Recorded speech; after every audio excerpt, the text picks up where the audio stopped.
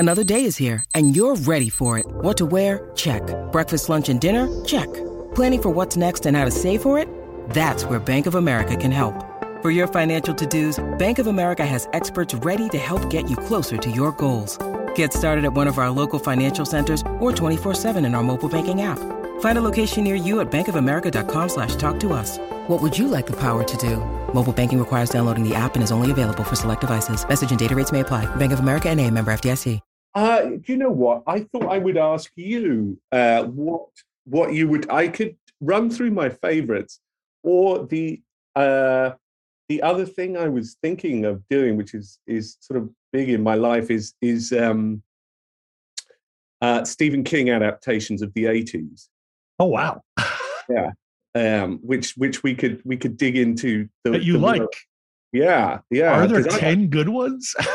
Yeah. Well. Do you know what? There's definitely not 10 good ones, but we could stretch it a little to just that side of the 90s and just that side of the 70s. You know, I think that's we've never done that. That would be grand. Okay. Yeah, let's so.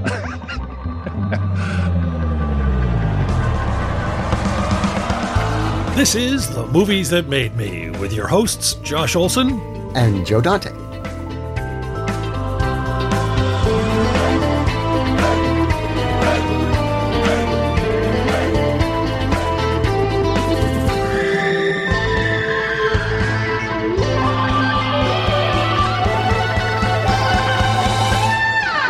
So we're here with a young man. God, I don't want to say we go back. It's not like we went to high school or anything, but no. In Hollywood, we've known each other at least 3 years, so we're like old friends. Johannes Roberts, who's I first came across your work with and there was some kind of weird. You can refresh my memory or not. There was some sort of weird distribution issue. I remember with 47 Meters Down. Yes, because a friend of mine sent me a fairly not terrible, but not great quality bootleg screener because it looked like the film was sort of locked up and might not be coming out or something. And we watched it. And for all the less than stellar quality of the probably illegal screener I watched, it did a thing that only a tiny handful, and by which I mean maybe 2 shark movies have ever done. It actually scared me. Yeah, Jaws the Revenge and Jaws the Revenge and Great White. No, it's a fantastic film, and we've gotten to know each other over the last couple of years. I guess longer, right? Because COVID adds 2 years to everything. You forget how much time has gone by. Yeah. I mean, it's been a while since we had a drink in LA or sat and chatted George C. Scott and Exorcist 3 at any particular point. That's right. Yeah, no, it has been a while. Let's say it's at least, and it was pre-COVID. But he's been off making movies in these insane circumstances. And his new one is Resident Evil: Welcome to Raccoon City, which is coming out next week, November 24th. Theaters, right? Theaters everywhere. Theaters everywhere. Yeah. And very much looking forward to that. Also Strangers Pray at Night and a host of others. But anyway, it's a great pleasure to reconnect with you, sir. It's been a while. Yes. Yeah. Thank you. I have to pre-warn you. Yes. My daughter is coming back from nursery at some point, and as is the world of traveling that we're in. I'm in some place in East London at the moment. I have no idea. Like sometimes she can hear that I'm doing stuff like doing an interview or stuff, and she'll just insist that she comes in. So she Fantastic. By the way, I'm actually in a weird way, I'm more interested in her favorite Stephen King movie of the 80s than yours. So. Yeah, exactly. She's welcome to join us. She will not be the first child to have been on the show. Yeah. So we were talking before. I don't know. I might leave that in. I kind of love the idea. Anyway, and I know you're a big Stephen King fan. Yeah. So yeah, I would love to hear, because I'm old enough to have read the first wave of Stephen King books as they were coming out. Yes. Actually, I started late. That's not true. I didn't read Carrie until a couple of years later, but started with Salem's Lot. And yeah, there was he was not a thing we had seen before.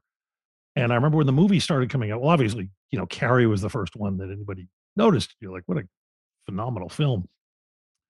But at a certain point, the let's just say they stopped living up to the source material, I would say, or many of them Yeah. did, and they became very hit and miss. I always admired him for taking a whack at directing his own stuff and promising beforehand that if he fucked it up, he'd never direct again. Yeah. And he did both of those things, so I admire that. God, yeah, I remember being very excited to see Maximum Overdrive. But yeah, no, as a diehard fan, I would love to hear, like, because you are that. I would love to hear your favorite Stephen King. Yeah, I do you know what? I don't look. I'm not. These are not good movies. Some of these that I'm going to be talking about, and not necessarily my my favorite either. But they just had an impact on me. I think that really started the whole ball rolling for me in terms of becoming a filmmaker and in terms of sort of where I am now. I think it was like I had sort of I was at that stage of just finishing Tolkien, and I just absolutely love Lord of the Rings, and in fact, there's a lot of horror elements in that. Yeah. A lot of siege elements in that, in his stuff, and I was sort of at that stage where I was sort of 13 years old, and sort of that sort of fantasy world was starting to, I was putting that behind me. I'd done my sort of bit of Terry Pratchett, sort of getting into that kind of stuff, and I was sort of becoming a teenager, and I was sort of looking to, what was I going to sort of get into, kind of thing. And I just remember, what, the first one that I remember, and this is such an awful movie to kick this off with, but I think makes it great. Yeah, which makes it. But it just sort of so describes the world and excitement. And unfortunately, I was just thinking about it the other night. Actually, I was thinking it sort of. I feel that a modern audience will never have this again. Was Children of the Corn. Every child is afraid of the dark, the unknown, the nightmare. In Gatlin, Nebraska, that nightmare is in the corn. Stephen King's Children of the Corn.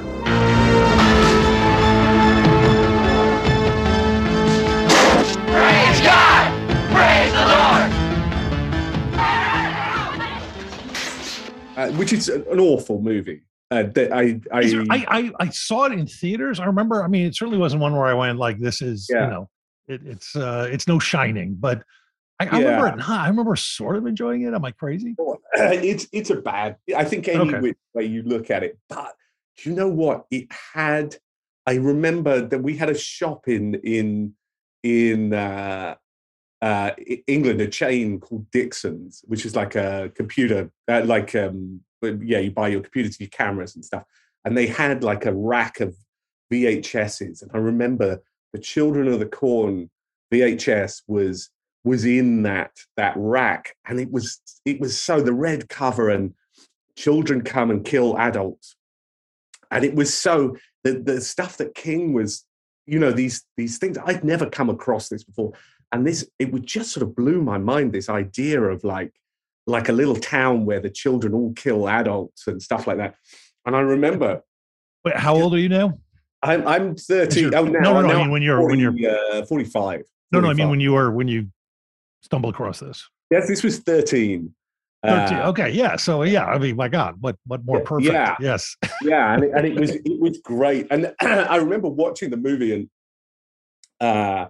and sort of, having a sort of certain charm to it. But it's a pretty terrible movie. But it had some things that I still like. When you watch Resident Evil, you will still see a very present in my work in terms of the choral soundtrack, the little children's choir that goes through the movie is something that I have used over and over again because of these. And it's very much a Stephen King adaptation thing of that period of time.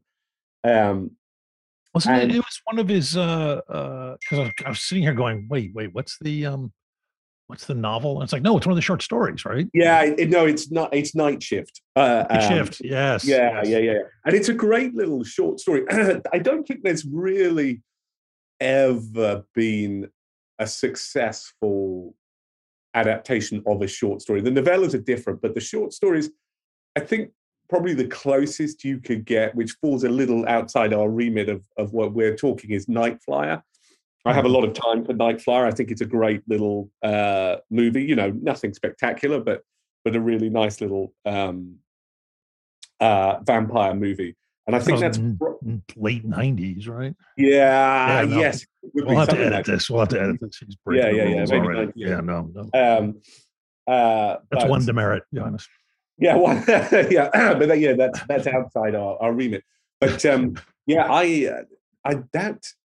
it sort of blew me away, that movie, in its just the kind of, I just hadn't seen anything like it before. Or it was, I think it's more to do with the whole concept, the whole video world, where you would see these covers. And I think that was so important to me as a storyteller, you know, as someone that then became a filmmaker, would be this kind of the world that they promised. And Children of the Corn was one of those ones where you would pick up the box and you'd be like, oh, I want to see the world that is. And, and unfortunately, it was then a very disappointing movie. But I mean, I then named, it's set in a small town in Gatlin, and Gatlin is present in Resident Evil, and I named my production company Gatlin Pictures for a while. And Gatlin has been in Strangers Pray at Night. The where they all get killed is in Gatlin. So it's been a reoccurring theme in my movies. So I mean, that's it's a bad movie to start with. It has very, very little in terms of sort of scares onwards, but it I think that's just sort of started the whole excitement about that horror world. And then I think there was that period that, like, the sort of 1983 period, where there was, to me, those are the great movies. I know you'll disagree with me. You're like, I know what you're like. You're like, Shining, whatever, you know, all that bullshit. But the great ones were, there was like this period of they're so great. Yep. Christine, Dead Zone, and Cujo. Like, those three in 1 year, or round about 1 year. I mean, those are three fucking phenomenal movies. By three very good directors, I think. Yeah. And I'm partial to the guy who did Dead Zone, but yeah. Dead Zone's great. But of the ones that, like, Cujo made me want to become a film director.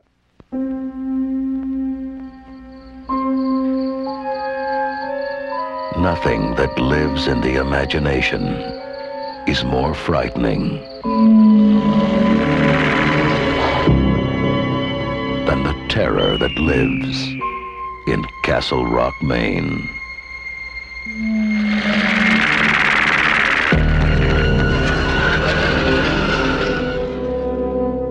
Cujo?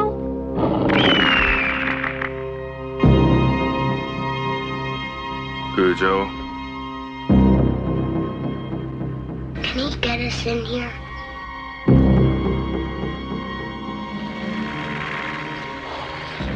I remember watching, Cujo was the first King book I read. Okay. And I was taking a flight to Florida. We were going on our family holiday. I was 14, and my dad asked me, you know, what I wanted to read. And like I say, I sort of finished all my Terry Pratchett and my Tolkien and stuff. And I was like, and I was just getting into this kind of King world, and I I went, oh, I want to read a Stephen King, and he didn't know any different. And the covers, I still have that book. Were not they didn't look horror. They were very sedate covers. The UK covers at that time, and it just had a little car on it and this sort of sunshine thing, and so I got it, and the book just fucking blew me away. I was like, the way he wrote characters, and I was just like, and from there on in, just hooked into the whole kind of Stephen King world. Yeah. And so I then hunted down the movie, and it's a fucking great movie. I think it still holds up well now. I don't know if you're a fan. Well, again, it's one of those ones that I only saw in theaters. I remember being disappointed, but I'm happy to go back on your recommendation, because I remember the book. It feels like it was the first time with one of his where it was like, how the fuck's he going to sustain this? Because 90% of the book is a woman inside a car with a dog outside the car. And I'm like, that would be scary for a few minutes. And I remember the book really working. I remember being underwhelmed by the film, but it has been a very long time. So you should go back to it. I think it's a genuinely great movie. Like, I think for several reasons. I think the whole King concept of it, I think, has been that side. The woman in a car surrounded by a rabid dog is. I mean, I just took that, changed it for a shark cage, and put it at the bottom of the ocean, which nobody seems to have. You ever? Oh, that's interesting. Yeah. See, I find that premise much more terrifying somehow. Yeah. I once tried to explain to someone that 47 meters down was Cujo underwater, and you could just see it's got a blank expression on it, like what the fuck are you talking about? But yeah, it is basically Cujo underwater. And I'm in fact I've got several Cujo sort of properties going. I love that sort of contained premise, but I think the movie, there's two things, or there's several things that make the movie. I'd say it's 100% its top 5 Stephen King adaptations, but it's one of the best horror movies of the 80s for sure. I think the main thing is the combination of Louis Teague as a director and Jan de Bont as the cinematographer. Now, his cinematography is just fucking phenomenal. And I remember, and I've used this in, unfortunately, it's not really a spoiler, but there's a whole section in Resident Evil that is a homage to Cujo. Okay. And there's just this incredible the way the dog sequences, because what can you do? You've got a woman in a car and a fucking St. Bernard. How are you going to sustain that? And you just the way, wherever Jan de Bont ended and Louis Teague began, or whatever the relationship was between them, the genius of how the camera is used. And I remember just watching it. There's a very sort of famous in the Cujo circles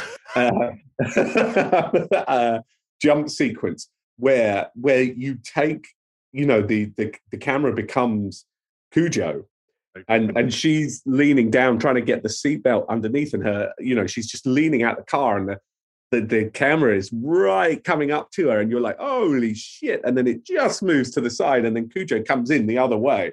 And it's just a fucking beautifully orchestrated horror sequence. And I read that when I saw that, I remember it clear as a day. I just went, I want to be a horror film director. Oh wow! I want to be that guy that could do those jumps. And I've tried to do that one specific jump several times in my movies. I'm hoping I've almost got it perfect in Resident Evil, but the whole there's a whole section that is very much Cujo in a parking lot, and so I really heavily influenced by that, and also the music is phenomenal. The photography and the music in that movie is just I think elevates it above, like some of the performances wouldn't, the structure, King's structure. I think he famously always says he doesn't remember writing that book because he was so coked out of his head at the time, and the structure is weird, and when it's translated to a movie is a weird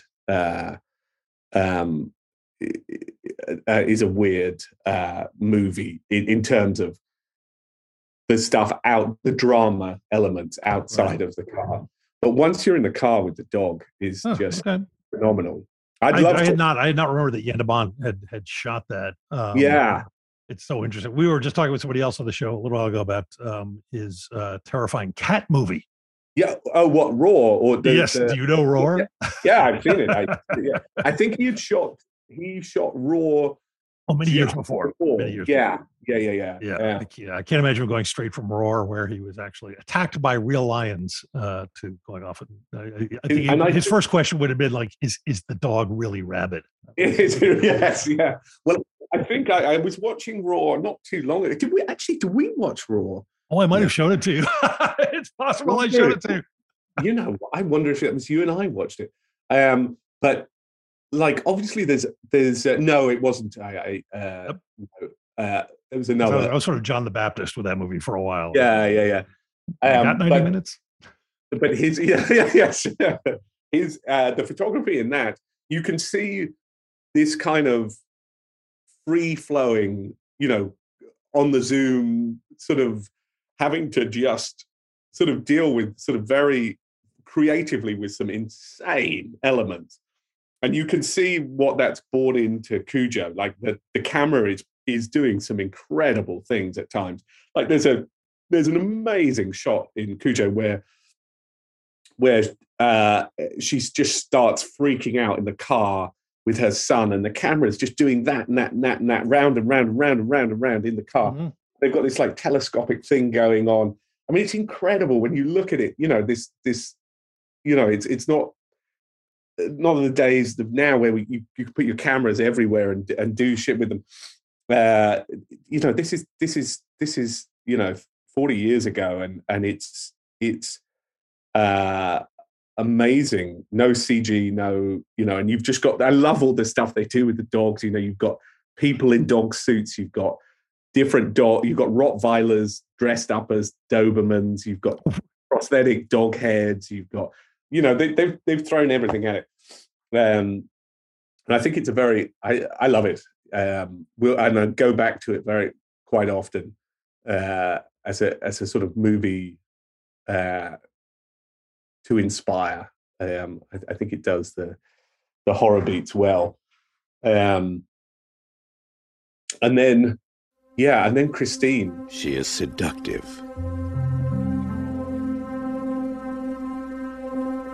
She is passionate. She is possessive. She is pure evil. She is Christine, a 1958 Plymouth Fury, possessed by hell. Her previous owner is not alive to warn her present one. Once she lures you behind the wheel, you will be hers, body and soul. There is no place you can hide, no place you can run, and nothing you can do can stop her. Because how do you kill something that can't possibly be alive?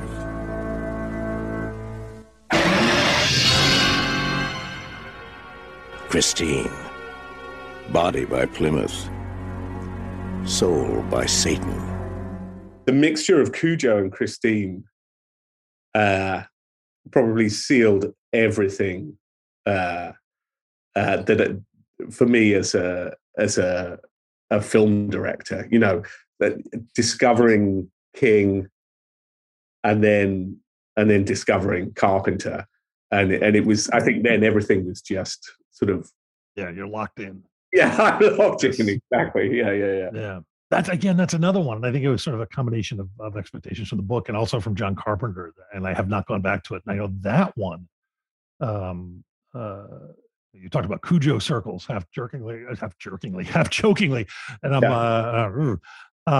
I'm like, really? Because I don't know too many people, but I do know people who love Christine. And it's definitely one that I've also been meaning to go back to, because there are Carpenter films that strike out, but enough people I respect that now you are telling me how much they love it. So I will have to. Yeah, do you know what? It's an interesting one. I think it's aged very well, like better than most of his movies. And I think most of his movies aged well, which is the sort of enduring appeal to his work is they do get better with time. And sometimes it takes a while to get into them. Sure. But I think with Christine, just technically, it's aged beautifully. Right. Like you can go back and watch The Thing now, and I'm not ever saying anything bad about The Thing, because it's a beautiful movie. And I was about to cut our link. Yeah. It's hallowed ground and all that. But there are moments that look dated now. With some of the effects. Some of the effects still stand up beautifully, but some of them do look. You show that to a modern audience, and they're noticing. When someone's got you've got the head creature with the legs out the top and stuff. You notice that. And with Christine, it hasn't, like, the effects haven't aged. There's not a lot of. It's a car, but all the car stuff, all the mechanical car stuff is beautifully done, and the photography. It's interesting because it's not Carpenter's usual guy. I think it's a guy called Donald Morgan, so it's not Dean Cundy. And the photography is just stunning. I find that the lensing of that movie is... Yeah, it's a great looking film for sure. Oh, it's a great looking film. Yeah. The beautiful reds of the car, and obviously the anamorphic flares of the headlights coming in, and just all the widescrreen photography is I find it definitely his most beautiful movie. I'm a little afraid of isn't I once said there needs to be, and there may be one because it hasn't been used in a while, but like we need to pass a law outlawing the use of bad to the bone in movies for at least. Yes. That was obviously a very early, if not the first adapter. It was the first. The problem is once you've done that, people go back and you go, "Oh God, not this." You're like, "No, he broke the door down." He's like, you're bad to the bone. I think the thing that, like, it's an interesting one, and I can understand, like, I could understand someone being a bit nonplussed when you say, "Oh, look, Christine." And I remember when I rented it for the first time, little video shop in Fen Ditton, just outside Cambridge. I asked the guy, "Oh, what's this one like?" And he was like, "Oh, it's all right." He was not, but he let me have it. And it was an 18 in England. But it's weird because it has nothing except for a little bit of gore at the end. Yeah, he's talking about the rating for our American listeners who don't know this. So that's like basically an R, correct? Oh no, yeah. Yeah, that was an 18 in England, which was strange. It's a pretty tame movie, and I was obviously, I was a teenager and I loved gore and all that kind of stuff. Right. So it was. I read the book and I put the movie on, and the movie's pretty faithful to the book to a certain extent. It crushes it down to an hour and a half, but by and large, it has all the kind of beats and everything's sort of there, and it looked nice. And I finished the film, and I was like, yeah, okay. It didn't, I wasn't like, oh fuck, this has changed my life or anything. But it just kind of stayed with me. It was that sort of beautiful sort of look it has. And I think it was the music as well. And it was really through those King adaptations like Christine, where I discovered this whole kind of thing of music in movies and how effective that could be. And it's something that I get, like in Resident Evil, you'll see, I'm using like in big sequences, I've got like, we used almost the entire of Crush by Jennifer Page, during all these sort of big horror sequences. Mm-hmm. It's that all sort of goes back to Christine and sort of, this car that I used it. I mean, if you've ever seen Strangers, I use it, Strangers was my remake of Christine in my own mind. Constantly the car drives around that place playing, rock and roll. It's true. Yeah, no, I take back my laughter. I actually see that now. Yep, sure. Yep. Yes, yeah, it is. It's very much. I mean, the movie ends with a flaming car chasing a girl down the road. So it just ends with Christine.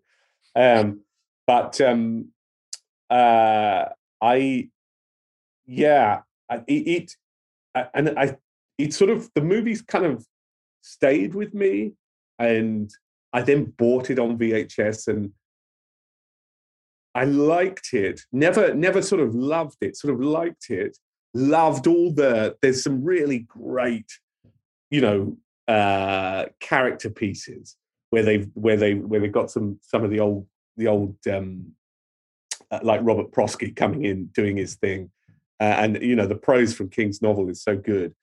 But I ordered the soundtrack, and I think this is probably one of the most sort of great, for me, like mistakes that has sort of changed my, sort of whole path and everything, is I ordered the soundtrack, and I thought I'd ordered this rock and roll soundtrack with Bad to the Bone and all the great tracks in that movie, and it has a lot of fantastic. It does, right? A lot of like 50s and 60s rock. 50s and 60s. Great soundtrack, which I still go back to a lot. But I hadn't ordered that. I'd ordered Carpenter's soundtrack. The score. And I'm 14 years old or whatever. And I suddenly get this score album. And like, what the fuck do I want with a score album? And I'm like, what? And I put it on. And I'm like, what is, I just become obsessed with this, like, wow. I'm like, and from there on in, I was starting to get into music myself, and I just starting to play the guitar and stuff. And I think that I just was like, who is this Carpenter guy? And I was so into King, and I was like, why is Carpenter, like in Children of the Corn, it's Stephen King's Children of the Corn, or Maximum Overdrive, Stephen King's Maximum Overdrive. With this, it was John Carpenter. I was like, who is this fucking guy? Who is he? And I just started to then look him up and become like, and I became just obsessed, then from that, obviously Halloween, but then, Assault Precinct 13. I mean, Resident Evil is Assault Precinct 13. There's no two ways about it. I've just remade it. So yeah, that it was just through ordering that soundtrack. I remember it arriving and being like looking down at the song titles, going, "What? This isn't right. What's going on here?" And then thinking I'm going to send it back, and I didn't, and I'm so glad I didn't. I still have the CD, Fantastic. So yeah, that movie is I love that movie so much. Hey, we're going to take a break for just a minute from talking with Johannes to thank our sponsor, MoviesUnlimited.com, the movie collector's website. They're great folks. They're fans of our shows, and they feature so many of the movies we talk about here on these episodes. In fact, they pretty much have all the Stephen King movies Johannes talks about, as well as maybe somewhere around 10,000 other Stephen King movies. I might be exaggerating a little. I'm not entirely sure. Look, streaming's great. You can stream a lot of stuff these days, and 99% of the time, you're going to be fine, so long as your Wi-Fi is functioning and your neighbors aren't using theirs too much. But man, we're into hard media over here at The Movies That Made Me, because you can get great content as well as bonus features like director's commentary, deleted scenes, all kinds of goodness. So buy your favorite movies at MoviesUnlimited.com, where you're going to find classics, imports, hard-to-find films, new releases, and of course, thousands and thousands and thousands of Stephen King movies. Again, might be exaggerating there, just a little. The prices are great. The choices are endless. own the titles you love, and enjoy all the bonus features you just don't get anywhere else. You can either click the Movies Unlimited banner on our website, or you can go to moviesunlimited.com and get your favorites from them. Shipping is always free on orders over $50. When you need mealtime inspiration, it's worth shopping Kroger, where you'll find over 30,000 mouth-watering choices that excite your inner foodie. And no matter what tasty choice you make, you'll enjoy our everyday low prices, plus extra ways to save, like digital coupons worth over $600 each week. You can also save up to $1 off per gallon at the pump with fuel points. More savings and more inspiring flavors make shopping Kroger worth it every time. Kroger, fresh for everyone. Fuel restrictions apply. Then probably the other one of the 80s.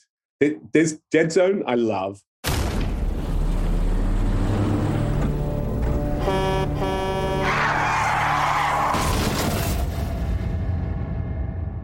You've been in a coma, Johnny. For how long? 5 years. The house is burning. Your daughter's in the house. It's not too late. You're the talk of the town. Because I got my head bashed in and I'm still here to talk about it. Because you have the power of second sight. I don't know whether it's true or not, these psychic powers of yours. No, I'm at my wit's end, John. I could use your help. It has to do with these murders we've been having. The Castle Rock killer. Did you see that one? You saw that one on video too. I saw that at the same time. These are all of this period I think was really informative for me. I would just go and, I'd go and rent these things one after another. And I'd be reading. What I would do is I'd read the book, then rent the movie, read the book, right. read the book. And this was like 89, 1990.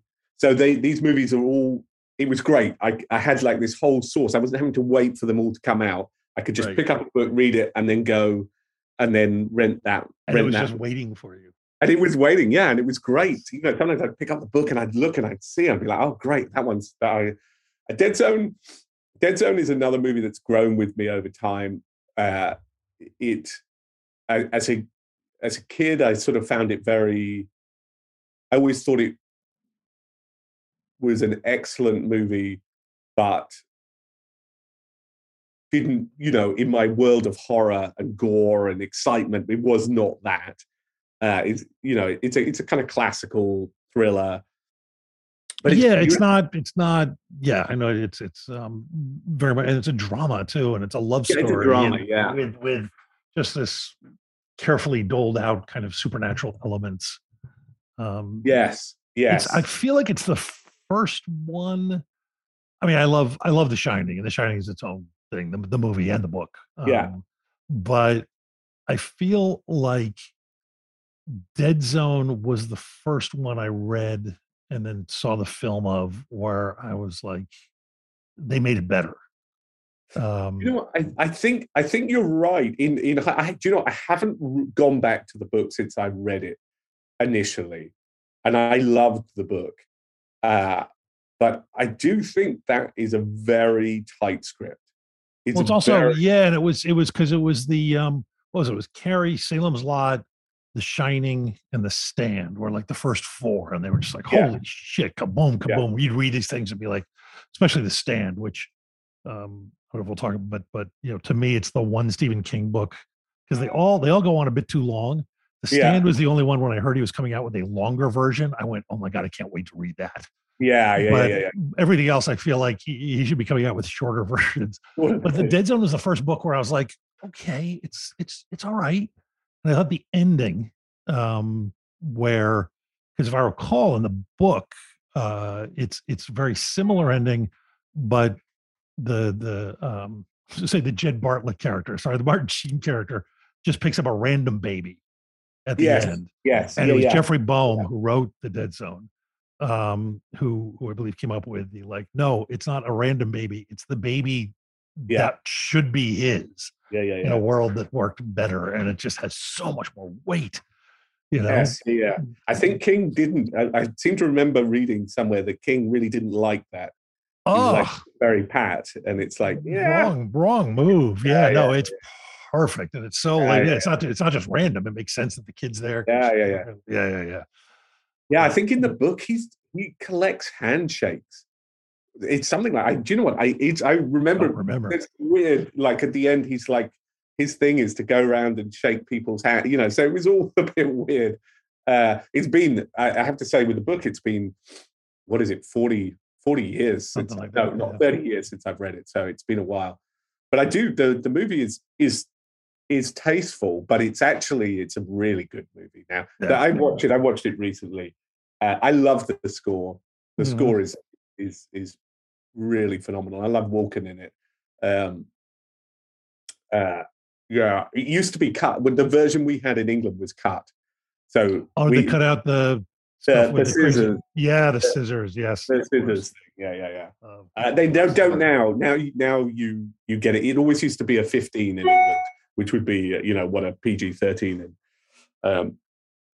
in America, but now it's an 18, I think, and you get the full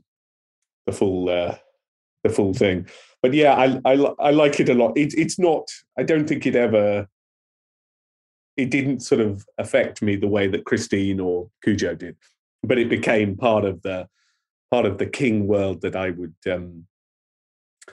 that sort of really changed things. But I think probably the one that still now, Christine always, because I'm just obsessed with that movie and cars and the way to photograph cars. That movie just it sort of changed my life there. But it is Pet Sematary. I adore that. At the edge of the woods, behind the Creed's new house, is the old animal graveyard, the place where devoted pets are laid to rest. Daddy, is church all right? What is this place? I brought you here to bury Alan's cat. I dreamed he got hit by a car and you and Mr. Crandall buried him. Why, Judd? I had my reasons. What did we do tonight, Judd? What we did, Lois, was a secret. But some don't stay. May the Lord bless you and keep you. May the Lord make his face to shine upon you. You're thinking thoughts best not thought of, Lois. Daddy's gonna do something really bad. That's why no one ever buried a human being out there. You're thinking of putting them up there. Don't deny the thought hadn't crossed your mind. And why nothing ever rests in peace. If it doesn't work, I'll just put him back to sleep. Come back to me, Gage. Come back to us. And it's a weird one because I think it sort of falls into a couple of camps. Some people, again, find it quite surprising, like a choice. Whereas to me, it's like, oh really? Oh my god! Yeah, it's a terrifying movie. I think it's probably of all my, or not probably. I think if I had to take one King adaptation, or onto a desert island, I'd take Pet Sematary with me. I went with my wife after we shot Strangers. We drove up to the house. Which is still there, and it's identical. Nothing has changed. It was a really kind of like, for me, like an awe-inspiring moment where I would sort of walk on the road where Gage got run over, and it was just like it's like with your young daughter. This was before. My kid.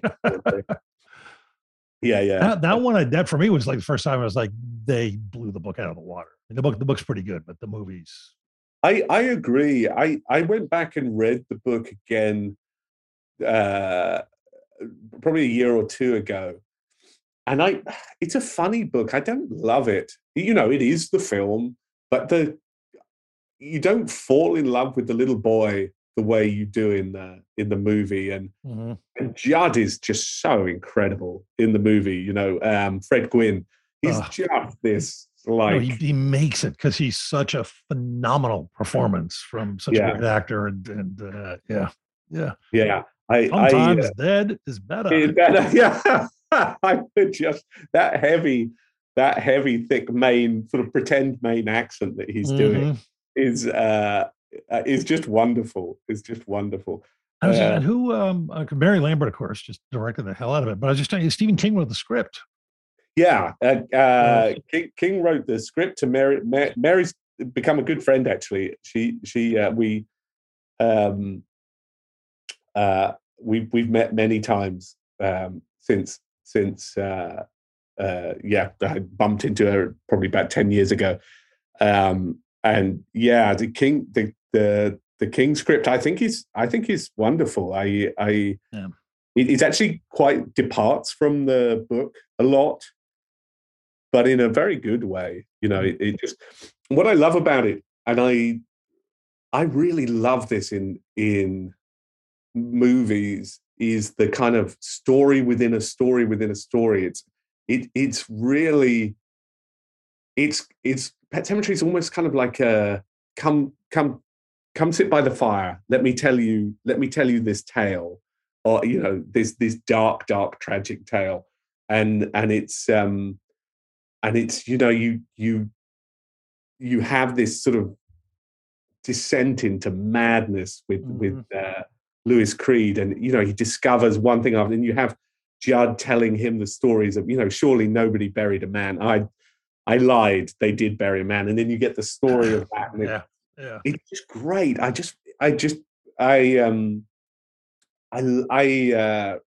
missed that when they rebooted it. I missed the world, this kind of complex, interwoven sort of stories that were sort of built into the fabric of it all, and everything was just so creepy. The housekeeper that ends up, you know, hanging herself because she's got stomach cancer. Zelda, obviously. Zelda is just the most terrifying thing. You know, the woman in the back bedroom with her spinal meningitis. Yes. I for a period of quite a few years, I used to watch the movie all the time. And then I still do. I'll put it on once a year. But there was a period in my sort of student years where I stopped watching it because I came terrified that I might get spine. I suddenly started getting all these back pains, and I was sort of terrified that I'd end up like Zelda. I just sort of went through into my mind this thing. But yeah, I think it's with the score. I don't know if you can hear, my daughter is kicking off in the background. I just heard something, yes. A certain horror flavor. I heard a scream, yeah.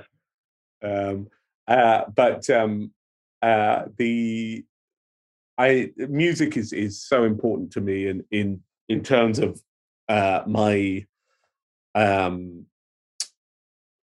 my armory as a director.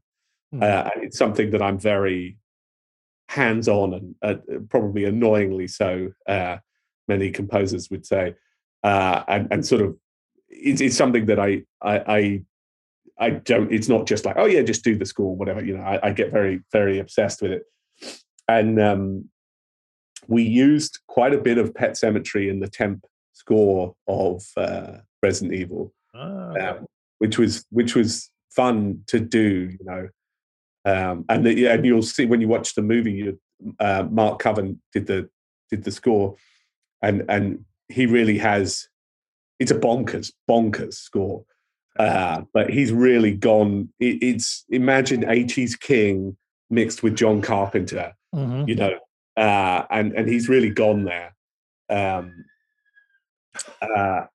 it's sorry, there seems to be a child being murdered. Yes, yeah. You know what? I can't. She's definitely watched. She's watched The Shining with me. She's watched a few things. She just sort of sits there. Obviously, she doesn't. You know, she's too young to understand the complexity of the movie. But yeah, yes, I hope she ends up loving these movies so we can sit and watch them together. She with The Shining. I guess that falls within our. That's 1980, right? Yeah, that's fair. Yeah. Yeah, and that's So you're seeping out a little bit over the edges too. I was expecting you to bring up They're breeding on one another. The vampires are creating vampires. The monster wants you. It's a geometric progression. 2 times 2 times 4 times 8. There's a dead man upstairs.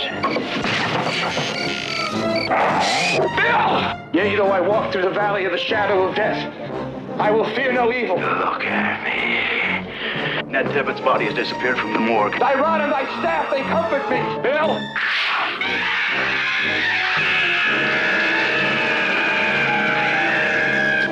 And Susan's in there.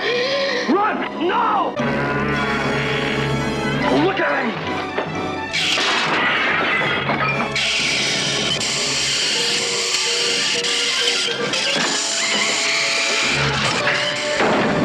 Stephen King, the best-selling author of Carrie and The Shining, takes you on a startling journey to Salem's Lot.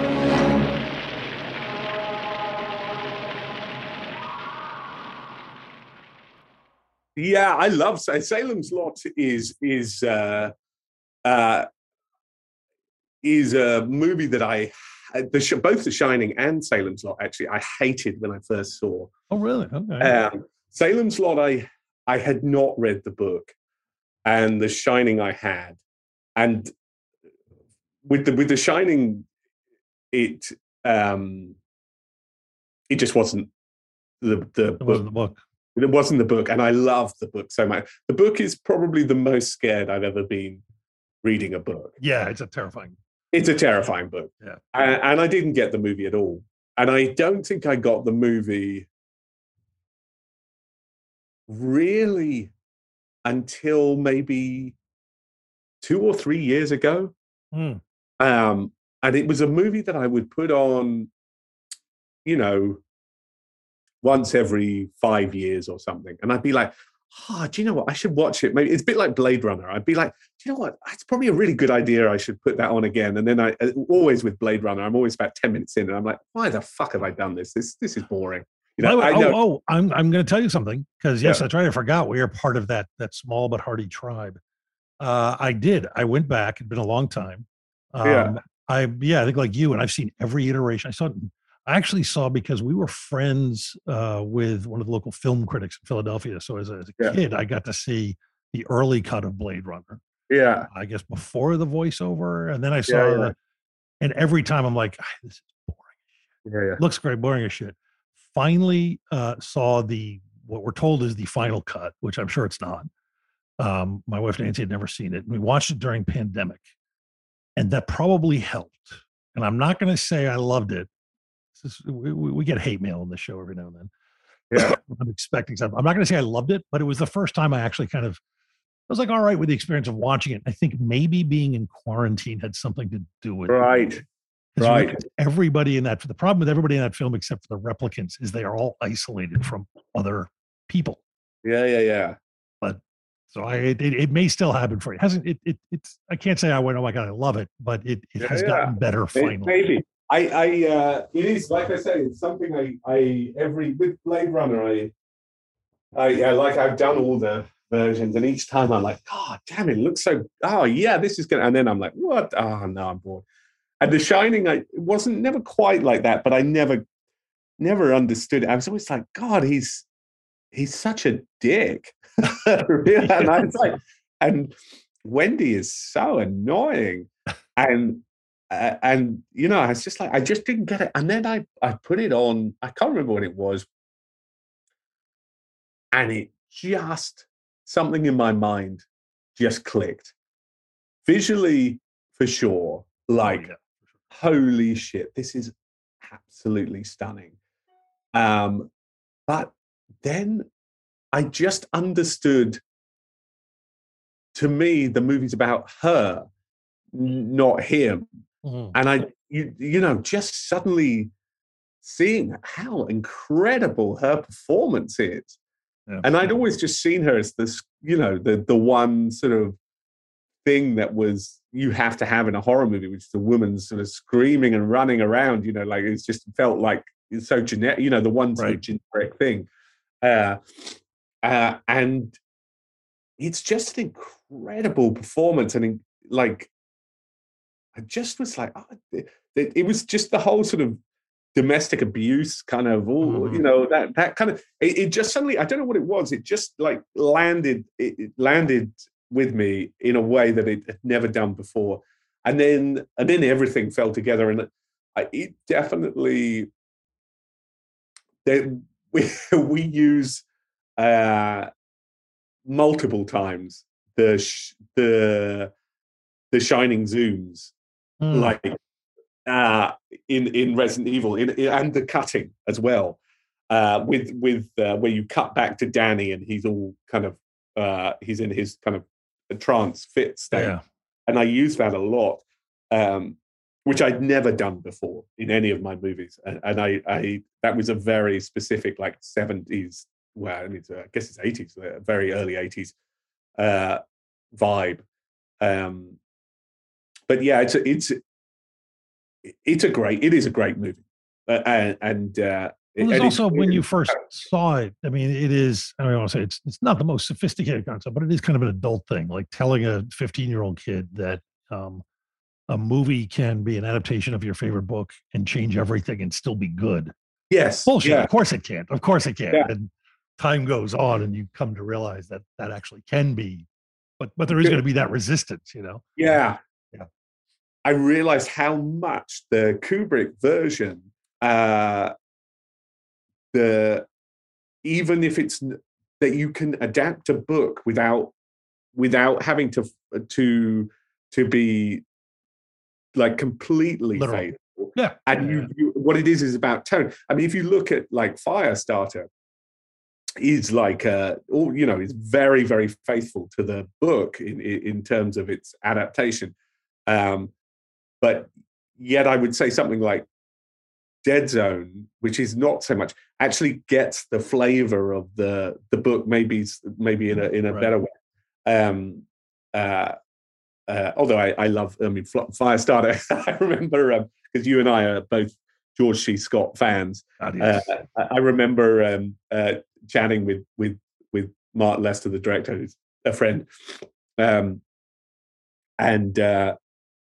just asking him, about George C. Scott, and he just said, "Yeah, after 6 o'clock, you didn't talk to him." It's like, yeah, fair enough. But yeah, yes, and Salem's Lot. Salem's Lot was weird because what we had in England at the time, we had like an hour and a half movie version. Oh, right, yeah, I remember that. Yeah. So it was all the way 4-hour miniseries, and it was very dated when you compared it, because I guess it was TV. Yeah. And you compared it to, Christine or The Shining or, Carrie, whatever. The other ones of the time, they felt much more sophisticated. Yeah. Because they weren't TV, I suppose. I guess it's probably a budgetary thing as well. Well, there's also a limitation at the time. You could only be so dark and twisted and intense on TV. Yeah. I remember seeing it, I think, when it aired, and it scared the shit out of me. I've been sort of afraid to go back because, But well, the funny thing is it's a weird one, and that one is definitely one that has, I don't know what it was, but I put it on again and was like, oh fuck, there's some really great stuff here. I mean, the kids at the window, tapping at the window, yes, is some of the best sequences in horror cinema, I would say. I think it's genuinely phenomenal. I think we watched it the other day. I put it on for my wife, and we put the full version on, which is it lacks. It definitely creaks at the sides. But we put the full version on, and there are some really strong moments in it, and there's also some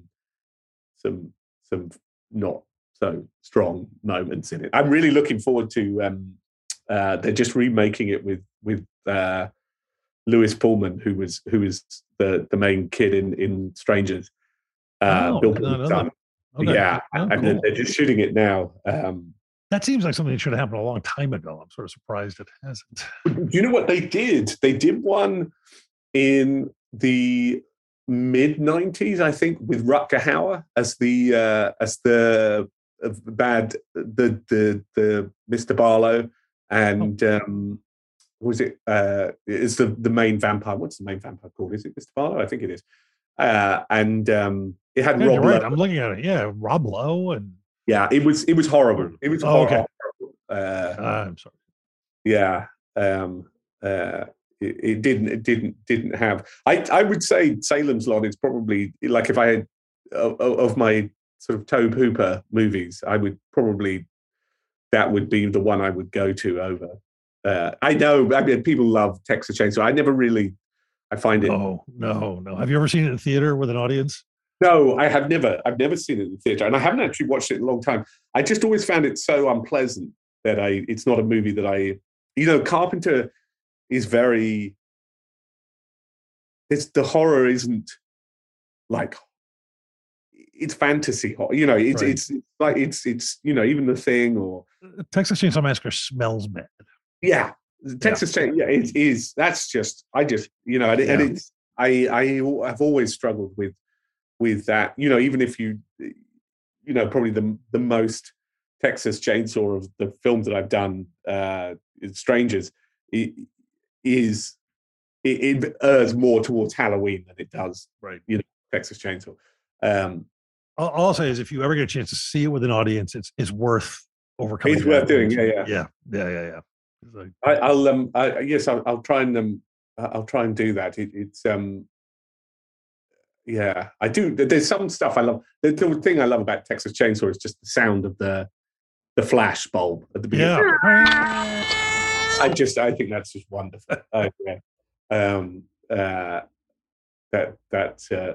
was always my favorite bit. But yes, I always the movie. Yeah, like you say, it smell it. It's there. It's very yeah. It's sort of quite a present movie. Yeah, and that, I mean, then with the, I mean, Carrie obviously I'm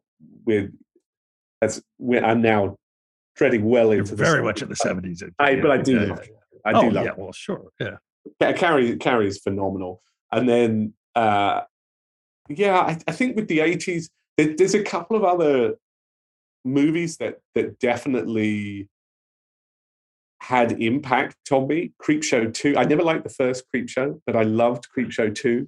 And I still do. I still will put Creepshow 2 on. Really? Okay. The Raft, sure. Yeah. I mean, it's a terrible movie. It's not great, but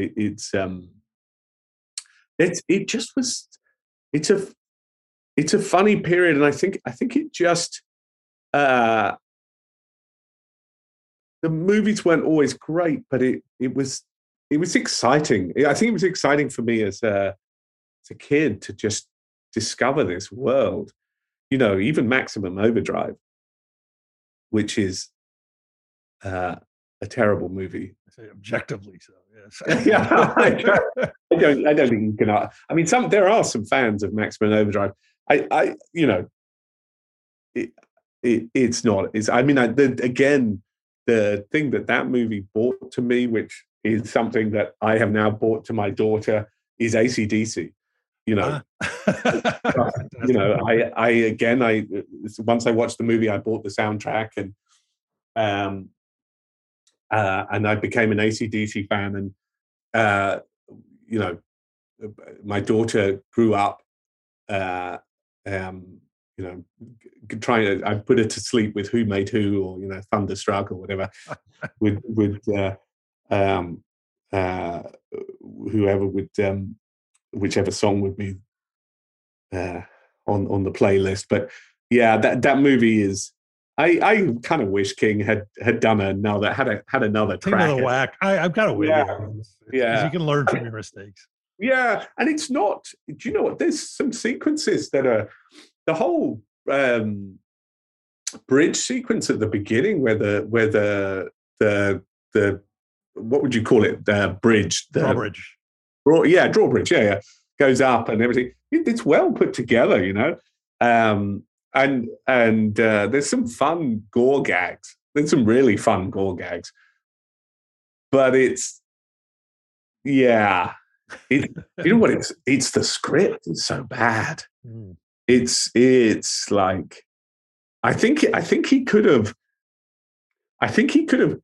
survived his own movie if he hadn't written it. You know, I think that the script is just unforgivably bad. You know, did you ever see there was was it a TV version? Trucks. Yeah, which is Timothy Busfield. Do you know what? We had the most wonderful conversation with. We were talking. My producing partner James Harris and I were talking to King's agent about something. I think we were talking about Maximum Overdrive, and we brought that up, you know. And he was like, "No, they never remade Maximum Overdrive." And we were like, "Yeah, there's the TV." Like, no, there wasn't. But he's like, "I've never heard of that." That's so funny. Yeah, it's terrible. I watched it recently. Actually, it is very bad. Now, how about I know it's not horror? Where were you? Stand By Me? Yeah. So with Stand By Me, I watched it again very recently and thoroughly enjoyed it. It never connected with me in a way that the horror stuff did, and I don't know why. Like the book, I loved. You know, that whole Different Seasons. Different Seasons was an incredible book. And I absolutely adored the body, the story. And for some reason, I think because it's super faithful. I had just read the novella, and the novella is fantastic. It's so good. It's so good that and the movie is so good as well. But it just. I was still in the world of the novella, and I didn't need the movie. Right. Whereas now, watching it again, you know, 30 years later or whatever, I was like, oh god, it's a great movie. It's a really good movie. Yeah. It all surprised me because I remember it's so funny because so much of it blends together, but you know, and I haven't read it probably since it came out, but that book, because it was Rita Hayworth and The Shawshank Redemption, which got made into an amazing film. It was The Body, which got made into Stand By Me. Yeah, Half Pupil, which should have been a good movie. That it's not.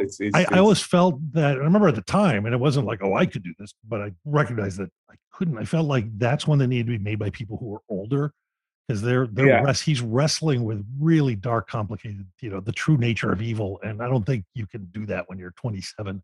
As the folks have made it, and then that sort of the dud at the end. It's yes, I would absolutely agree. They keep talking about making it, but what's it? The breathing method. Yeah, but 3 of the 4 novellas in there are just phenomenal, sensational. Yeah, and then which sort of ends the period for me very well was Rob Reiner's. Was Misery.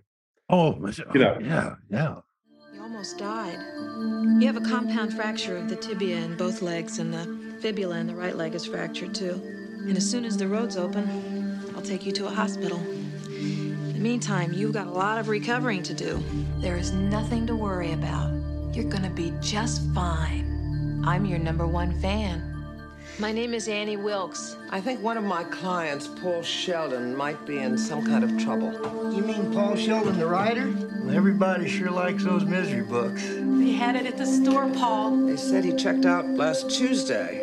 Isn't that a little strange? I guess it was kind of a miracle you finding me. In a way, I was following you. You were following me? Oh, Paul, I've read everything of yours, but the misery novels. You must be a good man, or you could never have created such a wondrous, loving creature as Misery Chastain. You're very kind. The presumption must now be that Paul Sheldon is dead. You dirty bird. How could you? Misery Chastain cannot be dead. Misery Spirit is still alive. I don't want her spirit!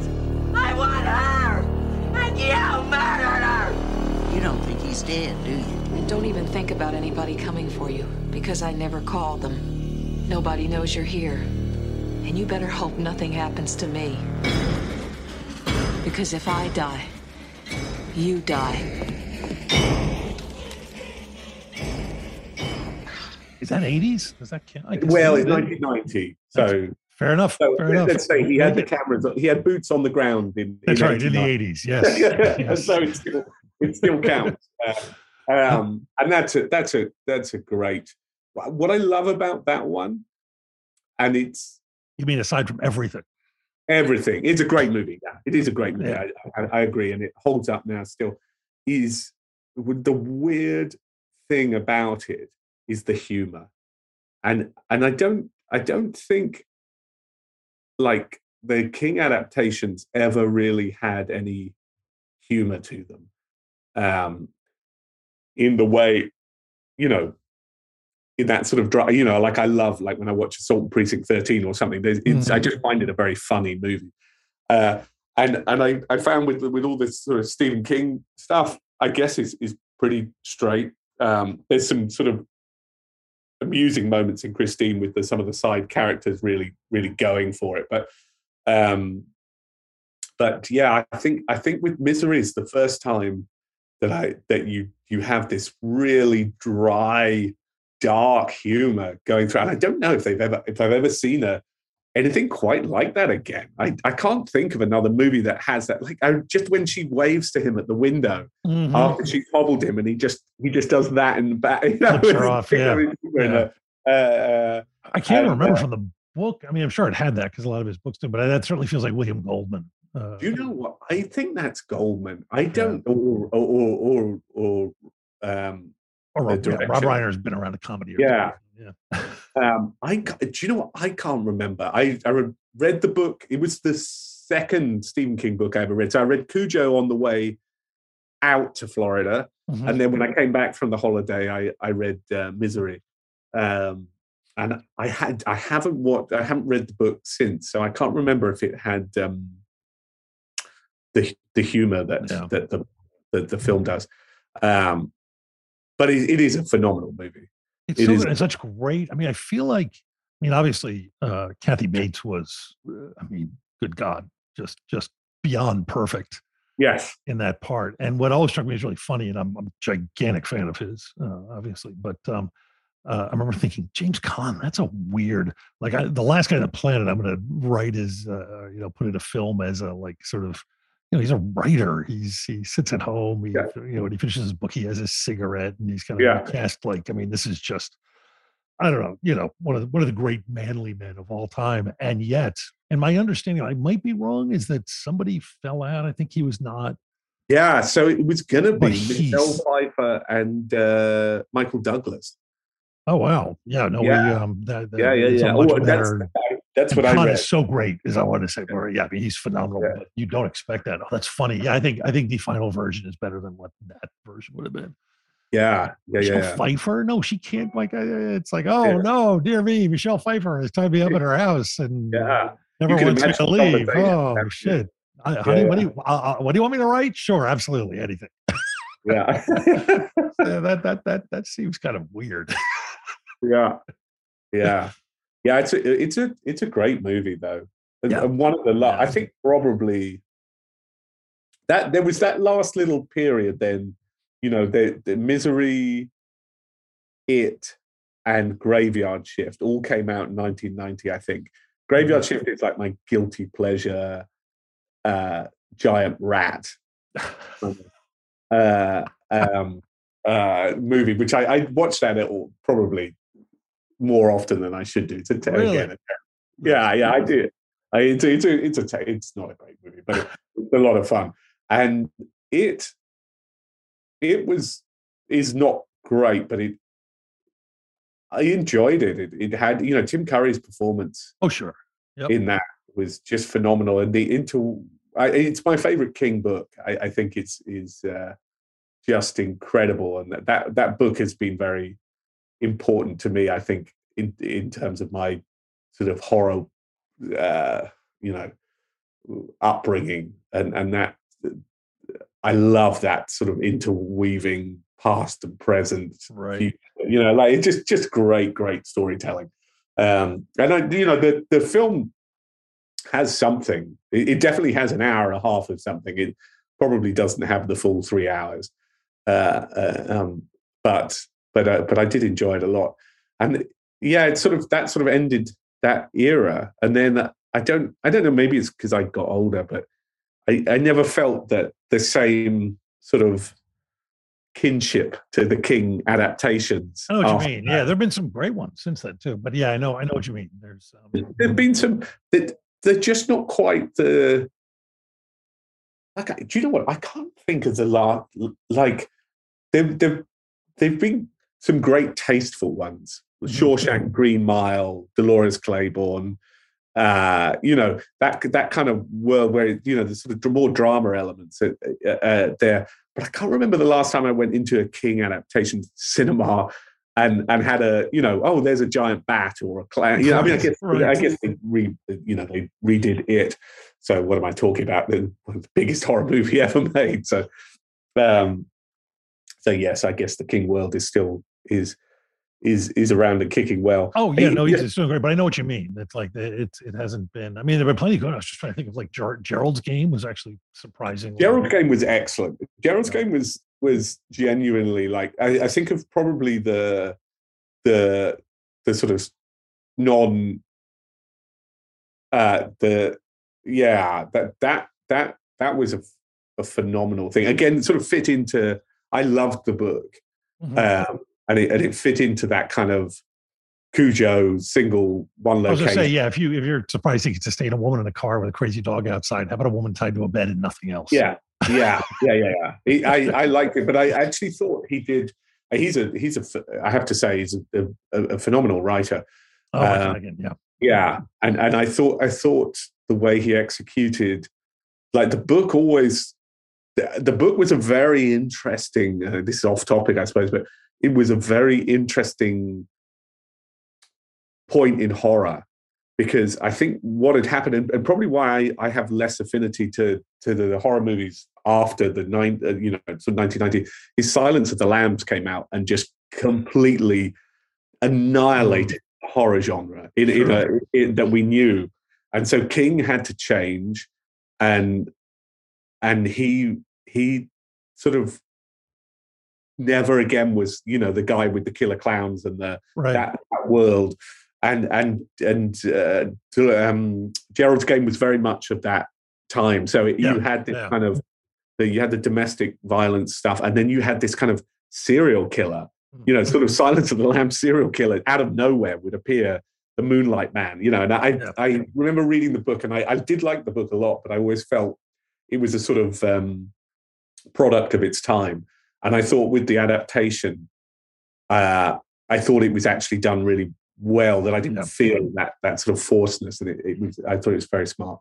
That was good. There's been some good ones lately. You know, I thought 1922 was good. I know that. Yeah, and I liked what is it, the Kennedy one? What is it, 11/23/63? Oh, did you? I liked the book. I started the show and then I couldn't get into it. Oh, so there were some very nice surprises there. Really. The book was a good one. I liked. I mean, now they're sort of almost highbrow. You know, like I really quite liked. Didn't love The Outsider, the book, but I thought the TV show was great. I couldn't get into Lacey's story. But yeah, there's, you know, the world of King is now flourishing in a way. Yeah, he's doing all right. He's doing all right. Yeah, I'm not too worried about his more. But yeah, that's probably my little, you know, sort of traipse through my sort of formative years of horror, which were really stamped. I remember, do you know what? Going back to Children of the Corn, I remember buying it. Like, I must have been now like 15, 16, and I bought it in I'm going to say it's a Forbidden Planet. Is that a store that exists in America, or is that just an English thing, Forbidden Planet?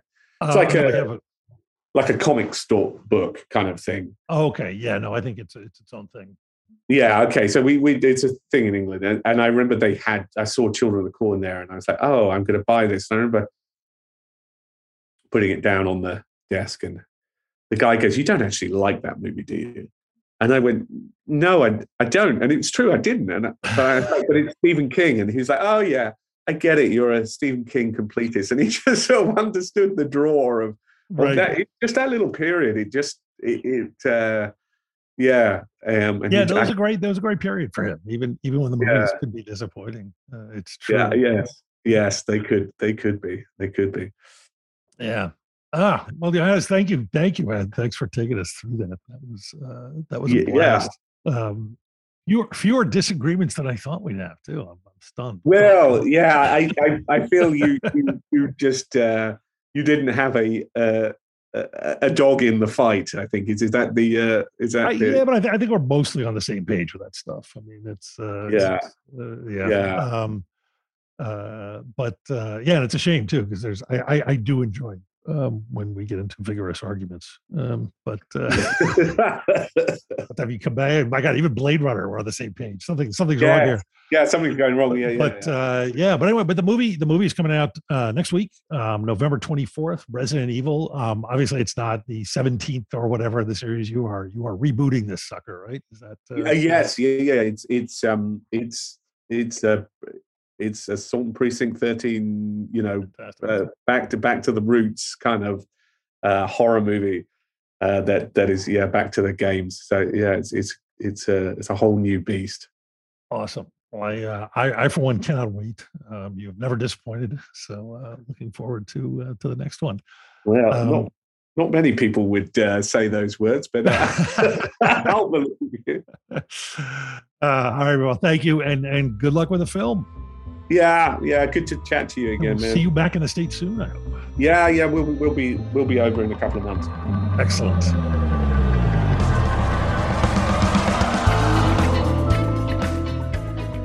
Our show was recorded from several well-stocked bunkers. We can't wait to get back to beautiful downtown Burbank. We're the official podcast of trailersfromhell.com, the best damn movie website there is. Our engineer is the composer Don Barrett, who also transmogrified, produced, and created our theme song. This is Josh Olson for The Movies That Made Me. Stay safe out there, folks.